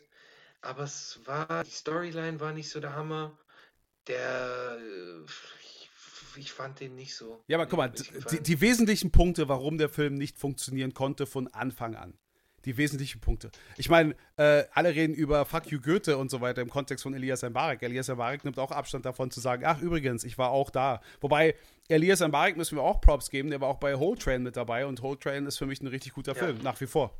Also auch was die Szene angeht, noch bevor noch seine Zähne gemacht worden sind und all diese ganzen Geschichten, es war noch real. Aber das Ding ist guck mal, die Leute hatten Hip-Hop nicht verstanden, die sich da rumgesetzt haben. Bernd Eichinger war so ein Kandidat, der hat ja nochmal klassisch so das klassische deutsche Kinoprinzip. Bestsellerliste, es gibt also eine Zuschaueranzahl von Leuten, also Potenzielle, die das Buch gelesen haben und deshalb auch den Film sich anschauen werden. Bernd Eichinger hat natürlich dann so Ching Ching gesehen, so das Buch von Bushido war Bestsellerliste, wobei auch da, frag mal, wie viele Fans das Buch wirklich gelesen haben oder wie viele es sich einfach nur hingestellt haben. Ich bin kein Bushido-Fan. Ja, aber darum geht's ja. Also man muss ja nicht Fan von Sachen sein, also trotzdem interessiert mich das ja. Ich gucke mir auch Sachen an, die ich nicht gut finde, aber versuche zu verstehen, was es ist und so den Ansatz. Also und unabhängig davon, was zwischen Bushido und mir war und so. Aber das Ding ist, dann wollten die halt einen Film machen mit diesem Hype von Bushido, aber haben nicht gerafft, dass die Leute zwar das Buch gekauft haben, aber wahrscheinlich auch nur, weil du es nicht digital downloaden konntest. Was ja viele Leute schon gemacht haben. Was du mit Filmen schon machen konntest. Viele haben sich den wahrscheinlich irgendwo gestreamt, statt sich den im Kino anzuschauen. Und hinzu kommt noch, dass die Härte, die in diesem Buch ja auch drin sind, auch um seinen Fans zu gefallen und so, für ein breites deutsches Publikum einfach nicht vertretbar war. Also da wird halt viel rausgeschnitten. Ja, und dann hat der Film einfach gar keinen Sinn mehr gemacht. Also er hatte gar keine Chance, gut zu werden. Das muss man auch noch sagen. Ja, mag sein. Also ich habe jetzt gerade irgendwie an I Got the Hookup von Meister P gedacht, aber du bist jetzt auf jeden Fall. Aber der war ja nicht schlecht. Der war halt einfach nicht interessant für mich, für dich, für mich.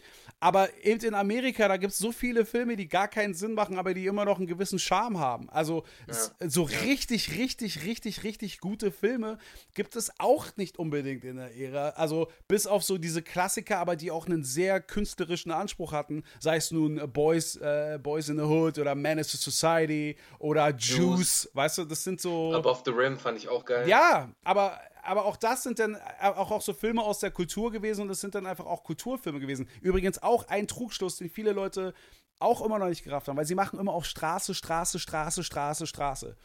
Ohne die Intellektuellen, ohne die Studenten und so weiter und so fort, wäre Hip-Hop nie da angekommen, wo es war. Ob es jetzt nun Labelgründer waren, auch so ein Rick Rubin oder ein Russell Simmons, was Def Jam angeht, die haben sich in der... Leo Cohen, wobei der auch ganz wilde Sachen... Du warst gerade abgebrochen. Leo Cohen, weil?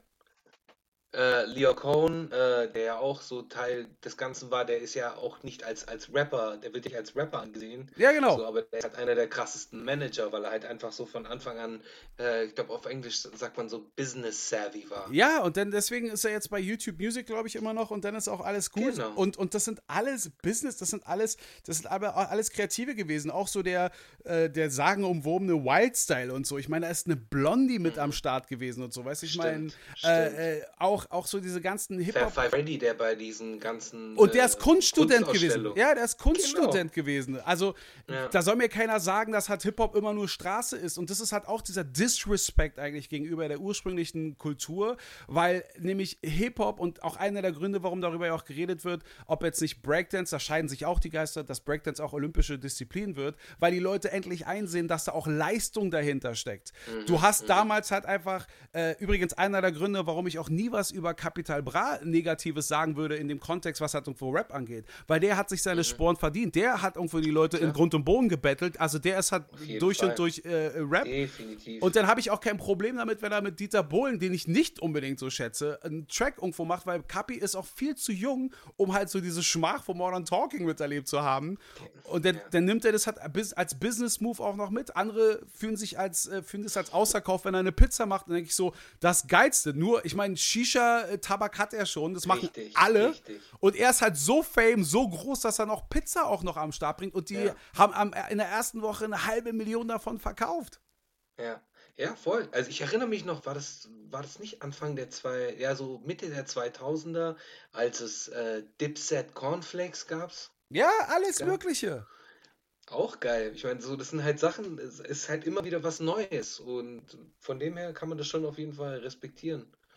Mal nicht der nächste Shisha-Tabak, wie du schon gesagt hast. Ja, also, und auch da musst du ja auch drüber nachdenken, also Shisha-Tabak wird dann wieder so wahrgenommen, weil es aus dem Orient kommt und so weiter, dann ist es halt nicht so haram und so weiter und so fort. Ey, da sind so viele Heuchler und so viele Widersprüche in dieser ganzen Szene, das geht mir so auf den Sack. Ich sag's dir, so Beef zwischen Rezo und der FAZ, das ist Beef, wo ich sage, ey, das ist ein Anspruch. Aber in den Zeiten wie jetzt, sich immer noch darüber halt irgendwo aufzuregen, ey, du hast doch eine Fake Rolex oben, dann denke ich so, ihr habt das falsche Game. Ja, aber ich kann dich beruhigen und ich meine, du siehst es ja selbst, es gibt ja trotzdem noch draußen Leute, die irgendwie die Fahnen oben halten. Absolut, richtig gute. Guck mal, sogar eine Shirin David hat ja wenigstens doch Stellung dazu bezogen. Ja, ist so. Und ich fand ihren Track gut. Ich fand den nicht schlecht mit dem Sunshine Sample. Will ich auch schon wieder raus. Hey, der hatte schon einen guten Bounce, aber ich weiß, was du meinst. Komm mal, ist auch mit Haftbefehl. So. Ich habe jetzt die ersten 2-3 Songs von Haftbefehl gehört. Ey, Haftbefehl feiere ich. Das Krasse ist, das, was ich gerade verstörend finde, ist das, was ich gleichzeitig voll feiere. Also die letzten Tracks, die ich da gehört habe, ey, das ist ja, also ich meine, nicht ohne Grund ist auch ein bisschen so das Cover vom weißen Album ja auch so angelehnt so an Basquiats Zeichnung so ein bisschen, weißt du? Ja, stimmt. Also der ist total, das ist mir persönlich schon zu viel Kunst, aber gleichzeitig finde ich das so geil, dass er das macht. Dann denke ich mir, okay, also das kann ich mir jetzt gerade nicht geben, bin ich nicht so drinne, aber gleichzeitig so, ey, so geil, dass er das einfach macht. Ja, aber man muss halt schon sagen, Haftbefehl ist in den letzten Jahren, hat sich echt so zum Feuilleton-Straßenrapper gemausert. Weißt du, was ich meine? Ja, absolut. Aber ey, nochmal, darum, auch auf Hafti hat nichts kommen. Und bei der ist halt. Ich auch nicht. Ja, ich wünsche mir einfach nur, dass sie alle auch gesund alt werden. Das ist gerade das, was ich mir bei den meisten Rappern irgendwo auch gerade wünsche. Ja, hey, vor allem, ich meine, Tupac ist jung gestorben, Biggie ist jung gestorben, aber mittlerweile, hey, mit 19, 20, XXX, wie alt war der? Der war doch 20 oder 21, als er gestorben ist. War er nicht 24 oder so? Echt? Ich glaube, XXX war jünger. Ach so, die Jungs meinst du nicht schon? Ich war jetzt gerade bei Biggie und so weiter und so fort. Sorry. Ja, genau, die waren 23, 24. Ja, deswegen. Genau, die 23, 24, aber die werden ja heutzutage, sterben ja die Rapper mit 19, 18 an Lean und Dummheiten, so verstehe ich nicht. Die haben noch ihr ganzes Leben vor sich. Ich höre mich an wie so ein alter Mann mit so einem Stock, der am Fenster Nein, sitzt. aber es ist ja auch ein bisschen durch. Auch so diese ganze 6ix9ine-Diskussion und so weiter. Da hast du auch richtig gemerkt, so wie das einfach so ein Generations-Switch einfach ist. Weißt du? Und ich meine, einige von den Sachen, die 6ix9ine sagt, stimmen mir auch. Aber da denke ich mir so, das hat nichts mehr mit irgendwas zu tun, was mich in irgendeiner Art und Weise inspiriert, und ich bedauere es. Da klinge ich vielleicht schon so wie meine Eltern früher und bedauere es, dass die Leute da einfach mal nicht so einen besseren Vibe irgendwo mitbekommen, weißt du? Also, ich meine... Ja. Was halt 6ix9ine ist auch wieder so ein Thema für sich, weil ich kann dir so meinen Eindruck von 6ix9ine so vermitteln. Als er rausgekommen ist, wie er rausgekommen ist, bei ihm ist es halt auch wieder so eine Art Kunstfigur. Aber ich meine, wir sind uns alle einig, dass er nicht rappen kann. So nur skilltechnisch. Also gerade was so Struktur, Doppelreihen und diese ganzen Sachen angeht und um die Ecke denken und so, kann er nichts. So, aber er hat halt halt ein Produkt, ein gutes Produkt. Da ist die Geschichte mit den Haaren. Da ist die Geschichte, dass jedes Cover gleich aussieht. Da ist die Geschichte, dass jeder Track Kuku, Kaka, Bebe, Bobo, Bibi, Lele, Lolo heißt. Ist so. Ist immer so, ja. Oder so dieses ganze Ding ist halt ein gutes Produkt und er ist halt ein Troll und das war er schon immer. Und er hat schon immer irgendwie Leute, jetzt auch mit Snoop Dogg da Stress anzufangen, ist halt total bescheuert, aber der Typ ist halt so, das ist halt wie er ist. Ja, wie gesagt, vielleicht schafft er es ja auch noch die 30 zu erreichen. Who knows? Mal sehen. Also ich habe gehört, dass er kein Alkohol trinkt ja, und keine Drogen konsumiert. Weiß ich nicht, habe ich gehört. habe ich auch gehört, da bin ich mir nicht so sicher, aber ich hoffe, dass er ein extrem großes Geldpolster hat, weil die Provokation, die er mittlerweile auch raushaut, da wird sich ein Dummer finden, der es ausführt, denke ich mir immer. Ja, okay, alles klar. Ja, ich weiß, ja, schon, klar. Ja, Das sind so Sachen, da würde ich mich, das ist so, wir reden nicht hier von diesem scheiß Gequatsche, was hier stattfindet. Weißt du, hier wie oft hier schon welcher Rapper wem was gedroht hat und so weiter und am Ende haben sie dann doch wieder so Löffelchen wieder so zusammen am Daumen des anderen gelutscht und so weiter und so fort. Ist ja auch ein schönes Bild, ist sehr versöhnlich, aber ja, aber guck mal, ich komme aus einem Umfeld und das soll jetzt nicht überdramatisiert klingen. alles gut. Aber ich komme aus einem Umfeld, wo du die Fresse gehalten hast von den Sachen, die gemacht worden sind. Egal wie. Ich rede noch nicht mal von Snitchen, sondern einfach nur so. Ja, am Ende, das ist da kann man gesellschaftlich drüber reden, ja, das ist nicht schön, das ist nicht toll. Habe ich auch wieder letztens, eben auch mit meiner besten Freundin so ein Gespräch darüber geführt, so was bestimmte Verhaltensmuster angeht. Aber wenn man in so einem Umfeld groß wird, dann denkt man, dann ist es normal. Und viele Leute kommen aus dem Umfeld nicht raus und die kennen das nicht anders. Ja. Deswegen fand ich das schon immer ein bisschen so unnötig, einfach das fand ich bei Rockern auch so. Es gab eine Zeit lang, wo Rocker einfach mal so krass auf Drogen waren, dass sie dann im wahren Fernseher Pianos aus dem Hotel geschmissen haben. Und da gab es auch eine ganze Generation an Rockern, die dachten, das müssen sie auch machen, um Rock'n'Roll-Stars zu sein. Weißt du, auch nur so Copy-Paste. Ja. Und dann sind auch hier viele Leute, die alle so auf Gangster machen und so weiter und so fort. Und dann denke ich so, wenn du so Gangster bist, warum interessiert sich jeder Fliegenfurz, der in die Air ist? Weißt du? Warum interessiert dich? Ja, also. Testosteron. Aber so unnötig, ne? Wenn immer so Drohgebärden gemacht und dann immer sich noch nicht mal über ihre Vorbildfunktion da sind und dann am Ende immer noch denken, dass sie die Guten sind, dann denke ich so, nein, seid ihr nicht. Ja. Ja, da ist halt auch so viel, da sind wir wieder beim Punkt Machismo und so. Also da ist auch viel dieses falsche Männlichkeitsbild. Ja, aber Machismo, aber ein richtiger Mann für mich. Gerade weil du vom Italiener sprichst, da gibt es doch diesen einen, ich vergesse immer seinen Namen, aber auch so ein älterer, so auch, der so tätowiert ist, aber mit so einer jungen Frau jetzt irgendwie auch zusammen ist, der auch ein Kind bekommt. Gianluca Vacchi. Ja. Der, wo immer auf seinem Boot tanzt. Der immer auf seinem Boot tanzt, ey, ganz ehrlich. Der Typ, kann man bitte mehr Macho sein als der Typ?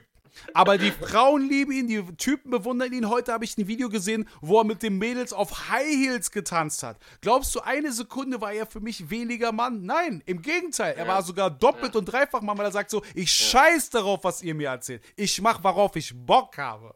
So wie, das ist halt schon cool. Hast du Last Dance gesehen? Auf jeden Fall. Dennis Rodman, haben wir ihn nicht alle geliebt, wo er meinte so, ey, ich kann das machen, was ein 10-Jähriger macht. Und wir haben ihn alle dafür gefeiert. Ja, ist so. Ja. Ja, das ist halt dieses Rebell. Ja, vielleicht sollte man dadurch Rebell sein und nicht durch ein falsches Männlichkeitsbild. Wie du Guck schon mal, gesagt deswegen hast. auch dieses Homophobe. Also ich meine, ich war mit vielen vielen Leuten zusammen, also natürlich wurde Hip-Hop immer mehr nachgedichtet, homophob zu sein, als es eigentlich war, aber durchaus gab es auch ein paar Gestalten. Aber ich fand immer die Leute, die besonders immer gerne über Homosexualität geschimpft haben oder schwul, schwul, schwul, die meistens nur mit Typen unterwegs waren. Die meisten Hip-Hop-Partys waren nur Typenpartys. Ja, deswegen gab's da immer Stress, weil die alle angespannt waren und diese 2, 3 Mädchen, das ist auch kein Vorwurf, 2, 3 Mädchen, die dann da waren, waren eigentlich auch nur Jungs. Bloß mit einem anderen Geschlecht. Und ja, ist doch so.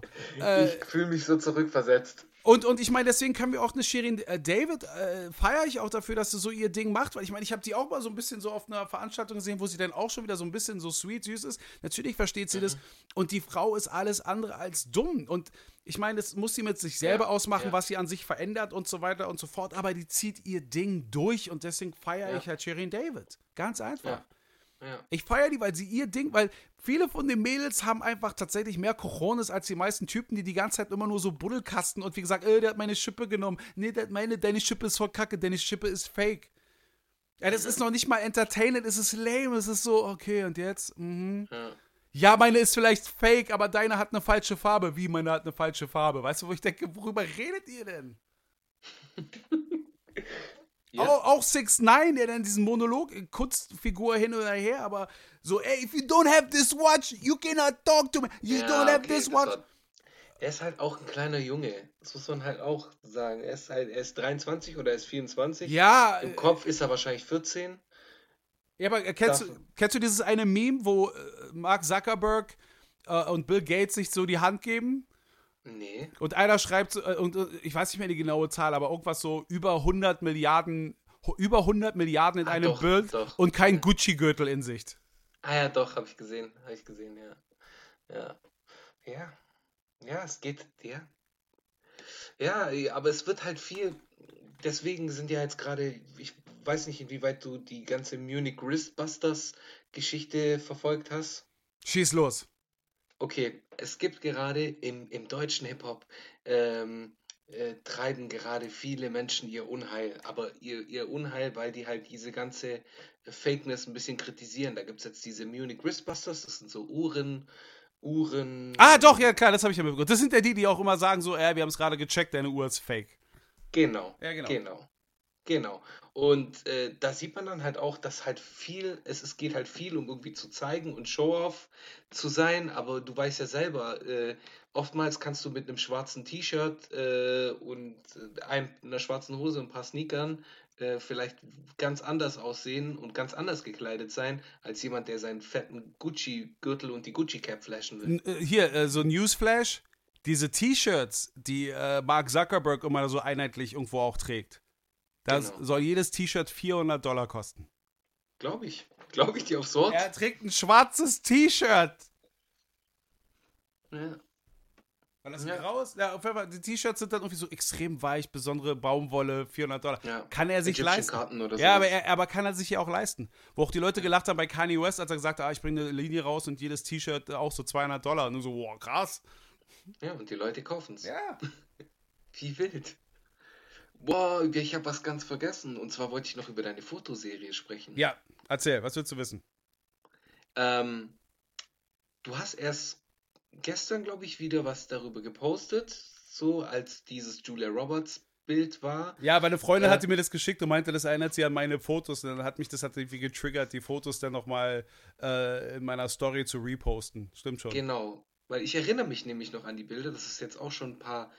Die sind etliche Jahre her, das habe ich auch ganz vergessen, dass ich die schon so lange gemacht habe. Und irgendwann habe ich dann einfach mal so einen Break gemacht. Es gibt noch jede Menge unveröffentlichte Bilder. Ich nehme mir immer vor, das zu machen, aber dann kommen immer wieder 1000 Bilder dazwischen, dass ich nicht dazu komme. Aber ja. Mach doch ein Bildband oder sowas. Hatte ich auch überlegt, aber da war es auch mal so schwierig, so in welchem Kontext. Deswegen, ich hatte ja auch mal alle Fotos ich hatte einmal so auf Anhieb alle Fotos bei Instagram gelöscht, weil ich das als einmalige Sache, ich wollte mich ja nicht damit halt ständig so profilieren, sondern ich wollte die auch einfach mal dann wieder so rausnehmen, weil das eine einmalige Angelegenheit war. Es war ja auch, guck mal, gerade im Kontext mit MTV, immer wenn die so Throwback Thursday ist, dann denke ich mir auch, hätte ich doch bloß Bilder aus der und der Zeit. Gleichzeitig denke ich mir so, Gott sei Dank gibt es keine Fotos aus der Zeit. Also es ist so. Und auch vieles von dem, was aufgezeichnet worden ist, ist dann gelöscht worden, vernichtet worden. Also ich habe gar keine Referenzbänder mehr und so. Und tatsächlich waren so diese Four Shades, wie das Projekt da hieß, auch so eine Möglichkeit für mich, Leute, die ich feiere, die ich gerne habe, so einfach mal so festzuhalten, immer so nach dem gleichen Schema, weil obwohl es immer das gleiche Schema ist, ist es dann die Persönlichkeit, die dann erst recht irgendwo so rausblitzt. Das war so mein Gedanke, was sich dann da so entwickelt hat. Und so ist diese Super Serie schön. entstanden. Danke. Wirklich, also ich fand die Bilder sehr, sehr schön. Also, und du hast halt wirklich, du hast es geschafft, in jedem Bild ja, andere Emotionen aufzufangen, beziehungsweise auch Menschen von einem anderen Licht darzustellen. Ja, beziehungsweise das, was du da siehst, ist ja das Verhältnis in diesem Augenblick, weil es ist ja das Vertrauen, was sie mir in dem Augenblick bringen. Deswegen ist ja nicht so, dass ich Fotos von denen genommen habe, sondern sie haben mir ein Bild von sich gegeben. Also da war ich halt sehr dankbar dafür.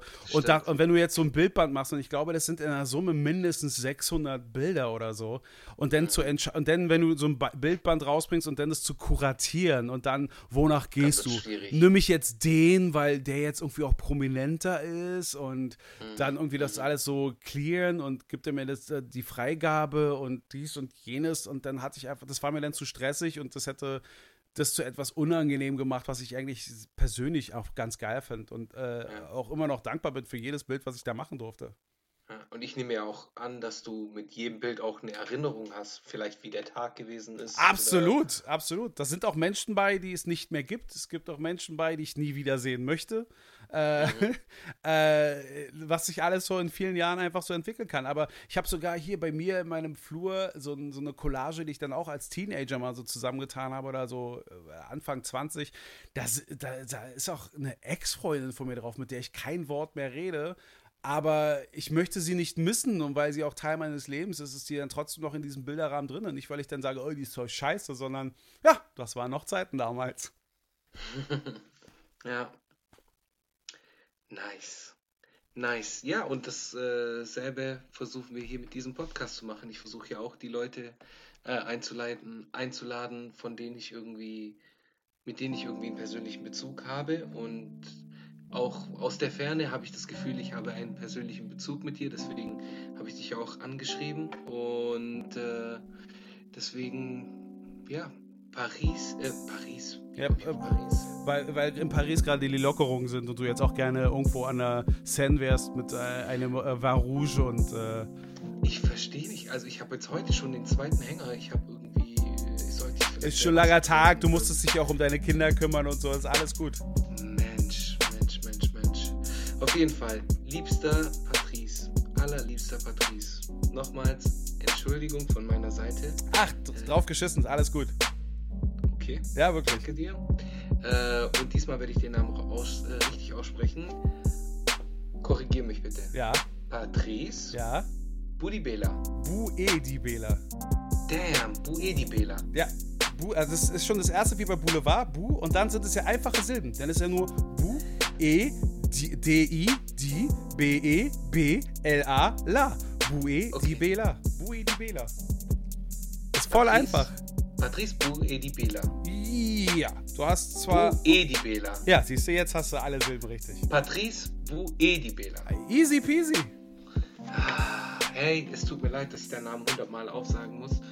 Aber wie du schon in einem anderen Interview gesagt hast, bei Deutschen ist es nicht anders. Es gibt so Schmidt mit Doppel-D und D. Genau das. Und das hat mich dann so entspannt. Und dann war ich nicht immer gleich so, kein Name, und dann, okay, shit happens.